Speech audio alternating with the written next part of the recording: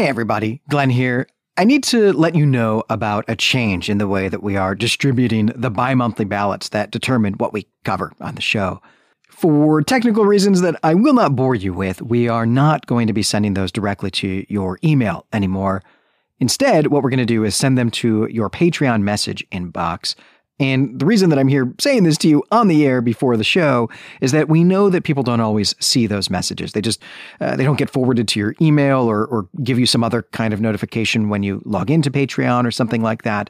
And so as you are hearing this message, you have the ballot in your Patreon message inbox. And if you did not get that forwarded to your real email, which is way more convenient, obviously, you'll have to go to Patreon to get it. But it is there for you now if you are a Patreon supporter at the Archon level or up.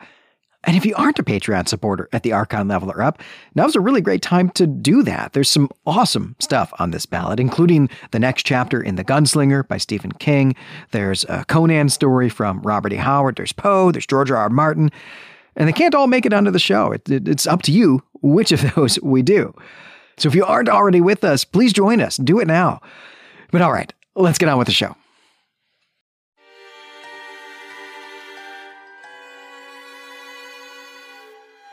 Welcome back to Elder Sign, a weird fiction podcast by Clay Temple Media. I'm Brandon Buddha. And I'm Glenn McDormand. Today on the show, we are starting The Inmost Light, a novella by Arthur Machen.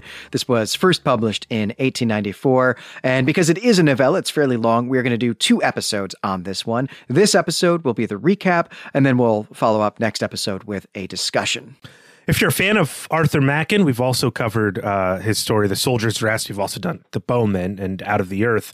But we've recently put The Soldier's Rest up on Patreon, and we'd love for you to check it out. That story's more of a curiosity, I think, than this one is. It might be a little out of what Arthur Machen was typically known for writing, though he was also extremely well known for writing these World War I stories, and this Soldier's Rest is one of them. Inmost Light, of course, Glenn, as you said, was published in 1894, pre-World War I story, looking at turn of the century, also looking at what's happening in pulp fiction as he's around. I mean, there's some clear references to Arthur Conan Doyle in this story, I think, or at least one that I'm going to want to talk about.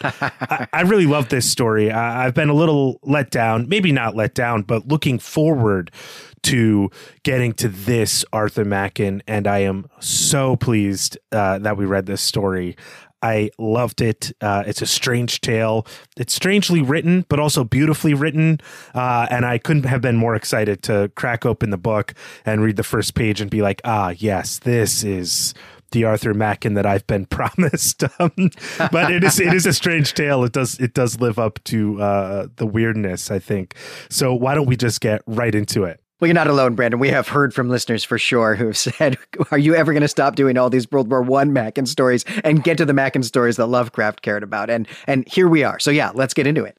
One evening in autumn, when the deformities of London were veiled in faint blue mist, and its vistas and far-reaching streets seemed splendid, Mr. Charles Salisbury was slowly pacing down Rupert Street, drawing nearer to his favorite restaurant by slow degrees.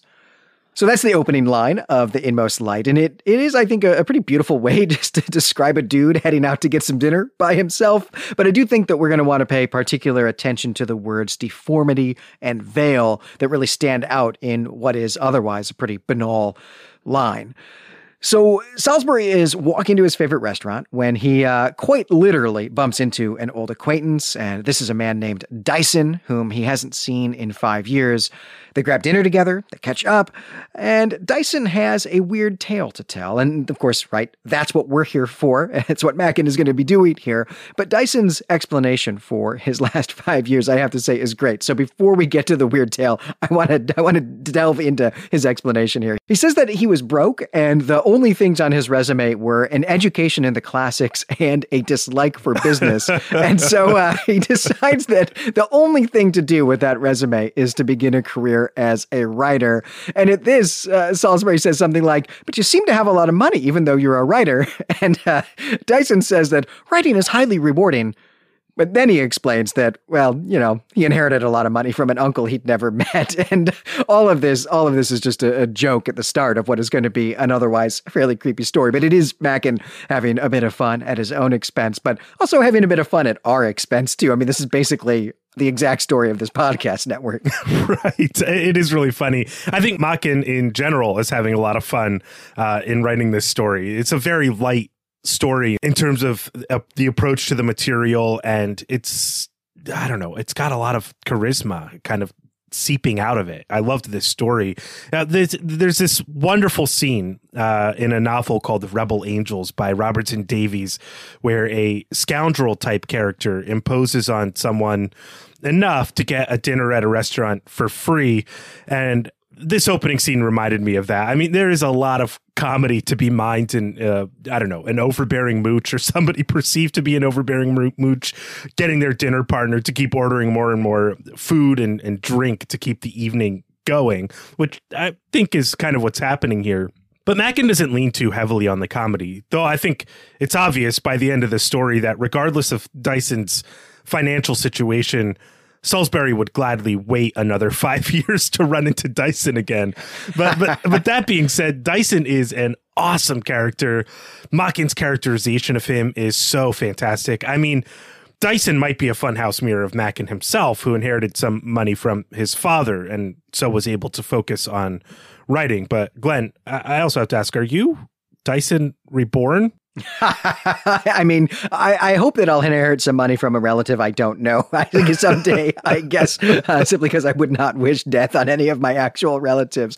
But Dyson is a great character, and he is a recurring character. Machen uses him in at least one more story that I'm aware of. I think this is his first appearance, though, which is just was randomly generated on the ballot, I suppose. But I'm glad that we're getting them in this order, and we'll see if he's in any more than just two stories. But he is a really great character. And, I think what we're building towards here is, of course, that all of this is really a frame narrative for the story that Dyson is going to end up telling. And so this is the trope. This is the literary device of the late 19th century of, tricking your reader into reading a weird story when you think that you're actually reading a comedy of manners, about some bros having dinner together. And Machen is a real genius at this.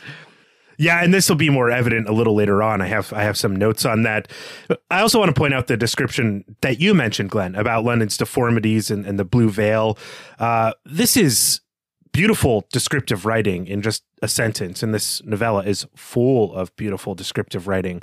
But it's a great way to talk about a cityscape, too, especially as we're going to look at contrasts in London's cityscape of what London is as a city, of what people think of it as and what people experience it as, and how much more London there is than what can just be encountered in a walk to dinner.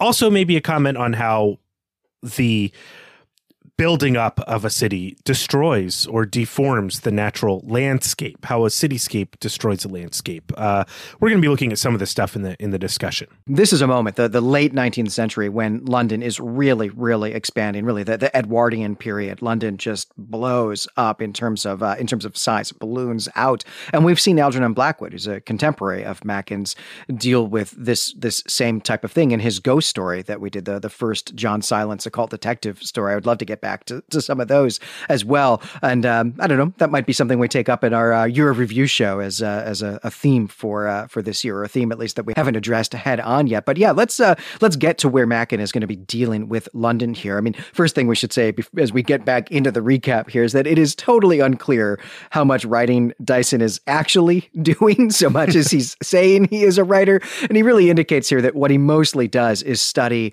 what he calls the physiology of London. And he goes on to say that he's interested in the city of London as an organism, and he likes to get to know its neighborhoods and streets. And he really admires that London neighborhoods are difficult to define and classify and pin down, that there's secrets everywhere in London. But Salisbury disagrees. He thinks London is dull compared to a city like Paris. That's the example he brings up. And Dyson takes this bait, and he says he's going to illustrate his point by telling Salisbury about the Harlesden case. And this is where things are going to get weird, right? So far, this has all really been a frame story for the Harleston case, though Machen is playing with the nature of a frame story a little bit more than this. But let's talk about the Harleston case. So Harleston is a neighborhood in northwest London that at this time was really on the outskirts of the city. It was still just a village a century previously. So this is what we're talking about here with the urban growth of London. And Dyson's involvement in this story that he's about to tell comes about only because he likes exploring London. And what he likes about Harlesden is that it is the end of the city, that you can walk down a street or out someone's back garden and just suddenly be in the country without any warning. The city just stops. Dyson was in Harlesden. He had a beer at the local pub, and then he went outside for a smoke, and he walked to one of these meadows. And as he's looking around and enjoying his tobacco, he sees a woman in the window of the nearest house. Something is wrong with her. And Dyson struggles to describe what that is. It's not really something in physical terms, but he says that he knew that he had seen something hellish, something with an unquenchable fire. That's the phrase that he uses. And it's a really disturbing experience for Dyson. I mean, even only catching sight of this woman for a second, it was really disturbing for him. And as he's heading back to the street and then home, he sees that this is the house of a medical doctor. Dyson calls him Dr. Black, though that's not really his name. And he even sees Dr. Black, and Dr. Black is fairly ordinary and dull. But Dyson decides to investigate, and so he returns to Harlesden, and the local pub in particular, another time, and he discovers that the doctor has an uncommonly pretty wife. Except that, come to think of it, no one's seen her in a few months. Isn't that strange? But that's all the investigating that Dyson actually does. He is not, in fact, an occult detective. After all, that's not what kind of story this is. But a few months later, Dr. and Mrs. Black make it into the newspaper because Mrs. Black is dead. And the cause of death was some strange brain condition. And one doctor described it this way, that her brain didn't even resemble a human brain at all. But it wasn't like the brain of an animal either. It was something wholly different. And so now Dyson does want to do some investigating, but this is actually where the tale ends at this point, because they've finally finished their dinner. And in fact, the waitstaff is staring at them because they would like them to pay up and get out. But Dyson and Salisbury arrange to get together again so that Salisbury can hear the rest of the story. And we will pick up with that eventually. Right. They've stayed far past the point where they can turn the table over. The waitstaff is really impatient. And it turns out that Dyson is the real protagonist of the story, and Salisbury is more of an interlocutor, even though much of the story is from Salisbury's point of view. And this, to me, is an interesting narrative choice. It's something I'll want to ask you about in the discussion. But before I talk about Dyson's weird tale, I want to point out why Salisbury thinks London is ultimately dull. In Paris, at least in Salisbury's perspective, each neighborhood has its own character, but London neighborhoods are mixed. You can find bohemians living in the same neighborhood as housewives and stuff like that. But the real issue in Salisbury mind is that you never hear about a, quote, really artistic crime being committed. And it's this accusation of Londoners that makes Dyson tell his tale. And the Harlesden case is, in Dyson's mind, one such artistic crime. And Harlesden, as Dyson is quick to point out, he's a great conversationalist, by the way, on the face of it, Harlesden is the dullest place in all of London. It has no character. And Glenn, as you pointed out, it's basically the countryside. It's like the liminal zone between London and the countryside, between the city proper and the country proper.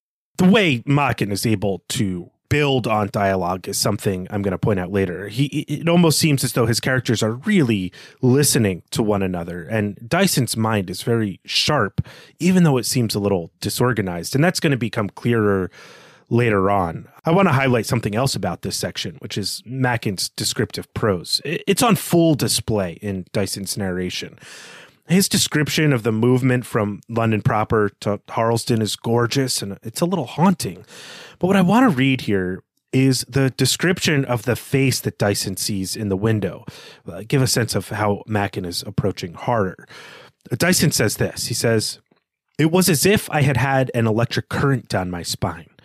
And yet for some moment of time, which seemed long, but which must have been very short, I caught myself wondering what on earth was the matter. Then I knew what had made my very heart shudder and my bones grind together in agony. As I glanced up, I had looked straight towards the last house in the row before me, and in an upper window of that house, I had seen, for some short fraction of a second, a face. It was the face of a woman, and yet it was not human. You and I, Salisbury, have heard in our time, as we sat in our seats in church in sober English fashion, of a lust that cannot be satiated and of a fire that is unquenchable, but few of us have any notion of what these words mean. I hope you never may, for as I saw that face in the window, with the blue sky above me and the warm air playing in gusts about me, I knew I had looked into another world, looked through the window of a commonplace brand new house, and seen hell open before me. And he goes further on to describe her face as that of a satyr, like a face that evokes dark lust and perhaps pagan thoughts and rituals. I'm also really glad that Machen, when he has the brain specialist describe the horror that was Mrs. Black's brain, I'm glad he restrained himself from referring to any area near the pineal gland. That may have been a bridge too far for this story, but I was looking for the reference. But really what I'm most interested in at the end of chapter 1, and it's because I love the characters of Salisbury and Dyson so much. I think these are just fantastic stock characters. What I was really interested in was whether or not the bill was split or Salisbury paid for the whole meal. Right, but we're actually going to discover that Dyson really does have quite a bit of money. So I actually think that Dyson might have picked up the tab here. I don't think he's actually, I mean, I know you characterized him as being kind of a mooch, a mooch with a tail. I actually think that he's the one being generous and being magnanimous, but the price of it is that you have to listen to his weird fiction story. And hey, he's not a good writer, so maybe this isn't a good story, though actually it turns out this is a great story. Yeah, that's really true. And Salisbury is really the bore and the dull one here. But it's his sense of who Dyson is that I'm kind of referring to. Like, I think Salisbury's just kind of running the tally in his mind. Like, how much am I going to pay out here? And would be surprised for Dyson to actually have the money he's talking about. Right. I mean, at some point early on in this story, Salisbury even says to Dyson, well, I thought you were very close to actually being one of these crazy people who wears sandwich boards with doom messages on them. And Dyson is like, yeah, I was almost that broke. I was almost that person, but now I've got money. And so I'm not. But it is interesting that Salisbury does not seem to be able to stop thinking about Dyson in those terms. Yeah, the relationship between these two characters is actually really quite interesting from a craft perspective, what Machen is doing here. And I know we will take that up in the discussion, which will be fun. Before we move on, I do want to comment too, just on how beautiful that description that you read is, this numinous, maybe metaphysical description of seeing hell in the form of Mrs. Black and just looking through this window and having this sensation, even though he's not really able to describe this the way that you might like to describe to a painter, so someone could do a portrait of Mrs. Black. It's really superb weird fiction writing. All right. So even though Dyson is the one with the tail, it's Salisbury we're following, at least for now. And Salisbury sets out for his home. And this is actually where he thinks about Dyson and how close he is to being a crazy person wearing that sandwich board. But it starts to rain really hard, and it's basically raining sideways. And so he ducks down a side street to get out of this horizontal rain, at least the horizontal part of it, I guess. And, he's really looking for a pub where he can wait out the storm. It's, that's solid advice. But he can't find a pub. And then he realizes that he's actually a little bit lost, even though he's not far from where he lives. He takes shelter in a doorway, and he tries to dry off a bit and also get his bearings. And he's just standing there when a couple having a loud argument come walking by. The woman is angry that the man has been drinking and also hitting on other women at the pub. And she says that she's through supporting him. She's through doing his errands for him. And she crinkles up some piece of paper and she throws it on the street. And Salisbury picks it up and puts it in his pocket. Now, he doesn't look at this paper until the next morning when he's back home, and all that's on it is a note that does not make a whole lot of sense. But here's what it says. Q has had to go and see his friends in Paris. Traverse handle S. And then the next bit of this note is in quotation marks. once around the grass, and twice around the lass, and thrice around the maple tree. And all of this is meaningless to Salisbury. It's also meaningless to us, but it is not going to be for long. All of this is a pretty simple scene, at least the way that I've recapped it, but Machen actually makes this really creepy. He really does make it creepy. He captures the mood of wandering around after in what T.S. Eliot might describe as a tobacco trance, after hearing some really disquieting news. Salisbury, as Machen describes him, has a constitutional dislike for paradox. So he's lost in his head and wandering around in the rain. And Machen's language here in the opening of chapter 2 is really just delightful. He writes about Salisbury's experience of the evening in this way. He says this: he had been forced to listen in almost absolute silence to a strange tissue of improbabilities strung together with the ingenuity of a born meddler in plots and mysteries. I mean, I love this. It makes me want to say tissue instead of tissue. This is the language of folks that you need those S's. The consonants there is really great. But this Machen is so much more enjoyable to me, I have to point out, than the one who wrote The Bowman and The Soldier's Rest. It's just so much better than those stories. But the point I'm making here is that to Salisbury, there's actually no mystery at all. The woman had a brain disease and she looked strange as a result. But then we get this piece of paper, and this piece of paper is fairly important to the rest of the story. And I wonder how, this couple that we see fighting here, and the woman throws away the paper, actually factors into what is happening in the rest of the plot. And maybe we'll look into that. I don't know if they're anything more than just this weird coincidence that takes place, but I think coincidence is very important to the unfolding of this plot. I should also mention that this little doggerel that Salisbury finds becomes a persistent, intrusive thought that he can't escape. So he's glad for the diversion of Dyson's company when the Thursday, the day they meet again, rolls around. Right. So we're there now. The day has come for Salisbury to visit Dyson and to hear the rest of the story about Mrs. Black and her strange alien brain, I guess. Dyson's place, by the way, it is really quite a posh place. Like, he really is loaded. He's got a lot of money.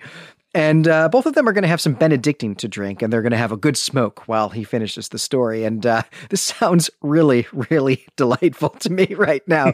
But after Dyson read this newspaper account, he went to see the doctor who's done the inquest. And that doctor told him that he is sure that Dr. Black killed his wife. And also, he thinks that Dr. Black was perfectly justified in doing so. But he just says that although her face looked perfectly fine while she was there dead on his operating table, he could just tell that her face would have been terrifying to behold when she was alive. And her brain was demonic. That's actually what he meant when he told the reporter that it was neither human nor animal, not an alien brain, but a demonic brain. And the doctor concludes by saying, whatever Mrs. Black was, she wasn't fit to stay in this world. So that's the end of that conversation. But of course, there is much more to the story. For one, this bit about her face rings true with Dyson's own experience, as we've heard you read into the microphone, Brandon. And so Dyson does some more investigating. He interviews people in Harlesden, like the delivery boy and so on, but he doesn't get anywhere with that. And on top of that, at this point, Dr. Black has moved away, and so it seems like that's the end of it. But then one day, while Dyson is just walking around the city like he enjoys doing, he encounters an old man with a cane who loses his hat in the wind, and Dyson recovers it for him. And of course, that old man is Dr. Black. Now, obviously, he's much changed. He's somehow aged very quickly, also very poorly. And Dyson doesn't let on that he knows who he is, and he befriends him, and he's actually invited into Dr. Black's life, which he's now living out in a shabby rented room in a house. And Dr. Black never says anything at all about his old life, never mentions his wife. And Dyson, and maybe we should say Machen, never clearly states what the two men talk about during the several weeks that they are friends. They're really just spending this time smoking and talking together in Dr. Black's room. But Dyson says that Dr. Black held medical theories that would make the wildest dreams of Paracelsus and the Rosicrucians seem mundane. Brandon's going to explicate that in just a moment. But here, let's just read a huge block of text to see what Machen is up to see what he's doing here in this story. I suggested that something he had said was in flat contradiction to all science and all experience. No, he answered, not all experience, for mine counts for something. I am no dealer in unproved theories. What I say I have proved for myself, and at a terrible cost. There is a region of knowledge which you will never know, which wise men seen from afar off shun like the plague, as well they may. But into that region I have gone. If you knew, if you could even dream of what may be done, of what one or two men have done in this quiet world of ours, your very soul would shudder and faint within you. What you have heard from me has been but the merest husk and outer covering of true science, that science which means death, and that which is more awful than death, to those who gain it. No, when men say that there are strange things in the world, they little know the awe and the terror that dwell always with them and about them. So, that's super vague. I mean, it's a classic weird fiction technique, right? But it's vague, and we should pause and deal with it. Yeah, it is a little vague, but it turns out that this is an extraordinarily well-crafted story. And while descriptive language abounds throughout the text, there is not a word of dialogue wasted in the way that Machen builds ideas upon one another. Everything fits together beautifully. When Dyson is interviewing the brain specialist, the specialist begins by asking if Dyson is a man of science. Then the brain specialist goes on a short diatribe about how dualism is a real thing, that is, there's a distinct difference between matter and spirit, and here we're faced with two substances again in a weird fiction story. and the brain specialist says, no one recognizes more decidedly than I do the impassable gulf, the fathomless abyss that separates the world of consciousness from the sphere of matter. We know that every change of consciousness is accompanied by a rearrangement of molecules in the gray matter, and that is all. And he goes on to say that Mrs. Black's brain, as you pointed out, Glenn, was like the brain of a devil or demonic.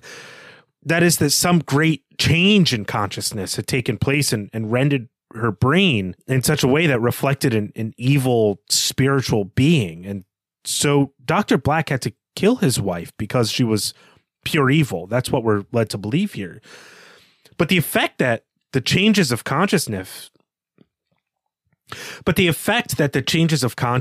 have on the brain or body are also evident in the transformation of Dr. Black. And here is where we get the comparison to Dr. Black with Paracelsus and the Rosicrucians.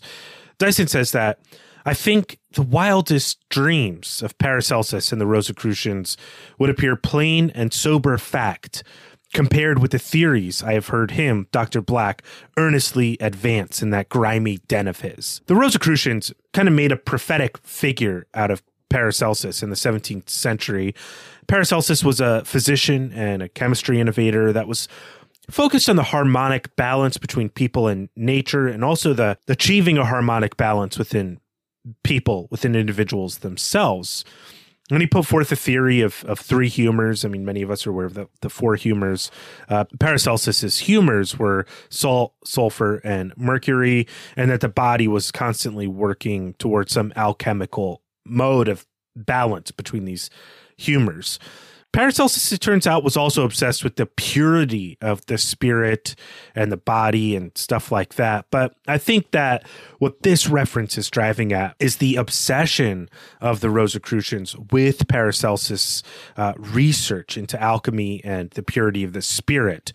And really, what Machen is saying here is that this branch of esoteric knowledge is something that Dr. Black has gone far beyond in his studies and research. And it's this region, this area of study that Dr. Black refers to that makes, the soul shudder. This region is usually what we find in cosmic horror stories. Not that we are necessarily alone in an uncaring universe, but that there are horrible things beyond our comprehension that make us mad to gaze upon them or to study them.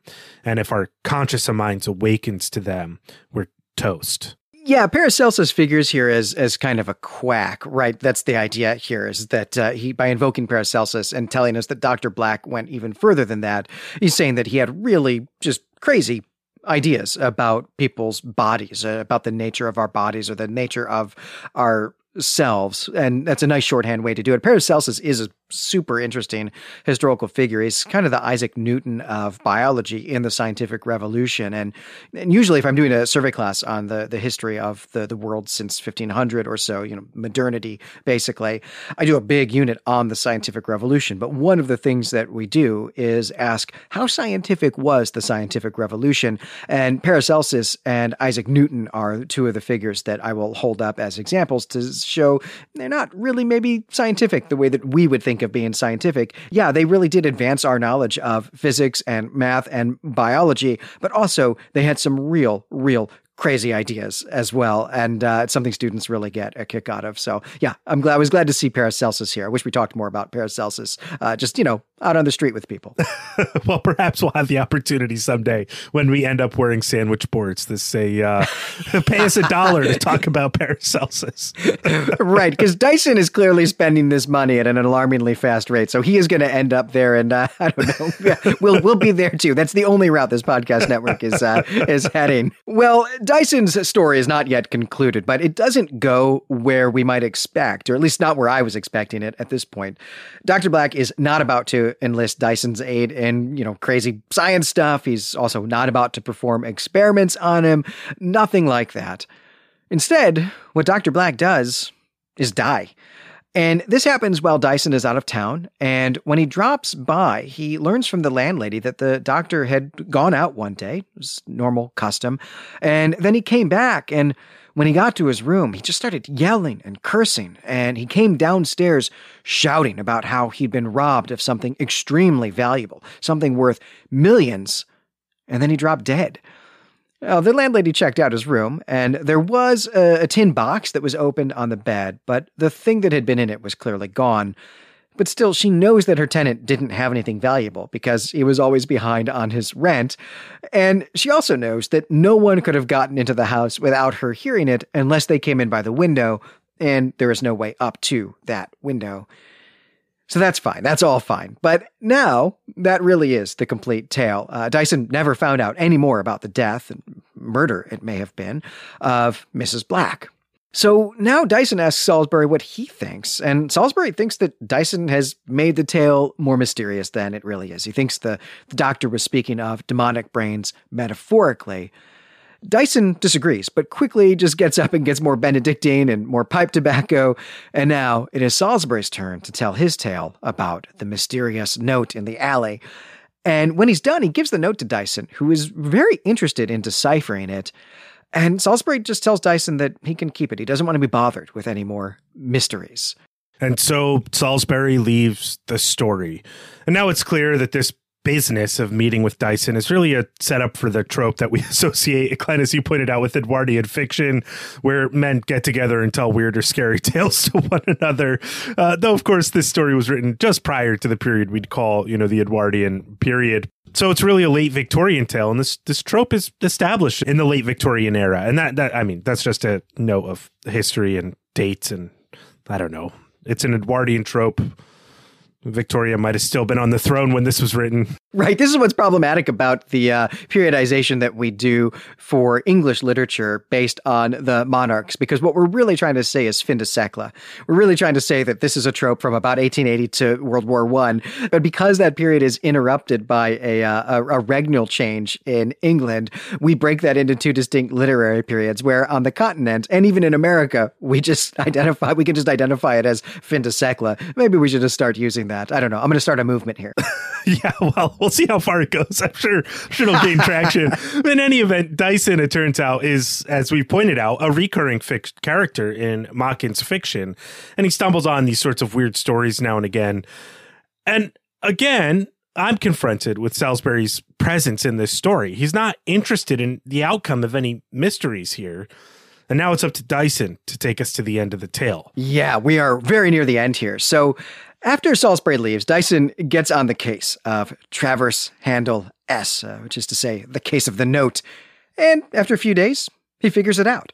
He heads to Soho, which Machen describes as international and cosmopolitan in character, and he goes to Handel Street. I should probably really be pronouncing that Handel Street, where he finds a corner shop called Traverse, not Traverse. And inside, the shopkeeper starts to inquire how he can help, but Dyson cuts him off. "Once around the grass, and twice around the lass, and thrice around the maple tree," he says. And when the shopkeeper hesitates, he invokes the name of Q and says, "Remember, I hold your life in my hands." And the shopkeeper now addresses Dyson as Mr. Davies. I guess that's who he's been expecting here. And then he slinks into the back and returns with a small parcel for Dyson. And back home, Dyson opens it. Inside is a jewel. It's something like a large opal. And now the room blazes with 1,000 colors, with all the glories of a painted window. The blue of far skies, the green of the sea by the shore, and the red of the ruby, and deep violet rays. And in the middle of all, it seemed aflame with fire. But that's not the only thing in the box. There's a little notebook, too, and it has the name of Dr. Stephen Black in it. And that is where we're going next. We've got just 3 pages left in the story, and it is going to be Dr. Black's journal. Machen tells us that Dyson considers himself to be the Wellington of mysteries. And this must be a reference to Arthur Conan Doyle's coining of the phrase, the Napoleon of crime, referring to Moriarty. This phrase was first used in The Final Problem by Arthur Conan Doyle, which was published just a year prior to the publication of The Inmost Light. It's just a fun note, I think, to consider as we think about what Machen is actually up to with this Dyson character. But it also makes us wonder about Dyson's investigative method, which is wholly different from that of Sherlock Holmes, if it can even be called a method. It's something to keep in mind as we near the end of the story and prepare for our discussion episode is just this, like, who is Dyson and why this comparison to Sherlock Holmes? I will say, though, that as one note, that Dyson relies upon happenstance and roaming around more than any sort of methodical or formal process to solve this mystery. Maybe, as we see in this interaction with the shopkeeper, he also relies on the force of personality as well. But we're really close to the end of the story, and I just want to know what's in that journal. Yeah, well, let's get to the journal then. And it is really more of a confession than a journal. Dr. Black explains that when he was younger, he was obsessed with certain curious and obscure branches of knowledge. But when he fell in love and married and began his professional life, he gave all of that up. But it came calling to him. He felt compelled to begin his experiments again, and he set up a lab in his new house, and he tinkered, and he went as far as he could go without a human to experiment on. And so, his wife. Now, he does not compel her, at least not with force or tricks, but he does tell her what he wants to do, and she begs him not to, but then she agrees to it. And what he wants to do is remove her soul. And he knows that when he does, something else, something unspeakable, will replace the soul in her body. And all she asks is that when it does, he destroy her body. And that's what happens. He sucks out her soul. He puts it in this opal. This is what he's using his laboratory equipment for. I guess we don't really get a description of that. And then he kills the monster that she's become, now that something else has moved into her body. And we don't get any details about that. And that is it. That's the confession. And now we are back with Dyson. He inspects the opal again, and he smashes it on the ground. There's a hiss like steam in a teapot, and yellow smoke comes out of it. And then a white light shoots out of the smoke and out of Dyson's window and up into the air.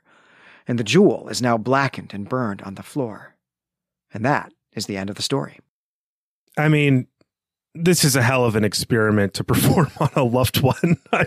I will say that by the time we got to the end of this story, I was shocked by its similarities to Thomas Ligotti's Purity, which we covered some time ago. The first Ligotti story that we covered, we were faced with the question of Machen's influence on Ligotti, and we did a little bit of research and found that Ligotti does count Machen among his influences. They have very different aims as writers, but I can't help but to see the germ of purity in this Machen tale. Absolutely. And in fact, even my mental image of Dr. Black's house was the house in purity, even though we're told that Dr. Black's house is this very nice new upper middle class house, right, in this like new subdivision of London versus being in the almost abandoned slums of ruined Detroit, more or less, I guess was that city was supposed to be. Totally opposite situations, totally opposite looking houses, yet the parallels in the story were so clear that was my mental image of this laboratory. Yeah, it's really great. And it's just, I don't know, it makes me want to read more Ligotti again and more Machen as well. And one thing I admire about this story, The Inmost Light, is that Machen does give us everything we need to know in the story as he tells it. I mean, if we rely on the testimony of the brain specialist, we can be certain that Mrs. Black became a demon of some kind and that Dr. Black killed her and that this was the right thing to do. Dr. Black was naturally in the wrong, though, in performing this experiment, but no one would be able to prove what had caused the change in Mrs. Black. And so, in essence, Dr. Black's experiment is pointless. It's really just an obsession of Dr. Black's more than it is about studying something useful that he can publish and change the scientific consensus on something. I mean, we're left once again with the mad scientist trope that Michael Crichton so eloquently sums up in Jurassic Park when he says, scientists are actually preoccupied with accomplishment. They are focused on whether they can do something. They never stop to ask if they should do something. I brought this quote up a few times over the years on Elder Sign because I'm always trying to tie non-Tom Clancy techno thrillers to the weird fiction tradition for some reason. I've really gone far afield here at the end of the episode, but this is a really great story and I can't wait to discuss it. Yeah, I'm very excited about it too. I mean, it is such a strange motive, and maybe something we'll talk about in the discussion is, whether or not Dr. Black really is motivated versus compelled. I mean, some of the language here, I think, is language of addiction, right? And I think that's really quite interesting. But you're also right to point out that there's just no utility to this. He's not a doctor trying to discover something that can be useful in healing patients of some sort. He just wants to know if he can do this or not.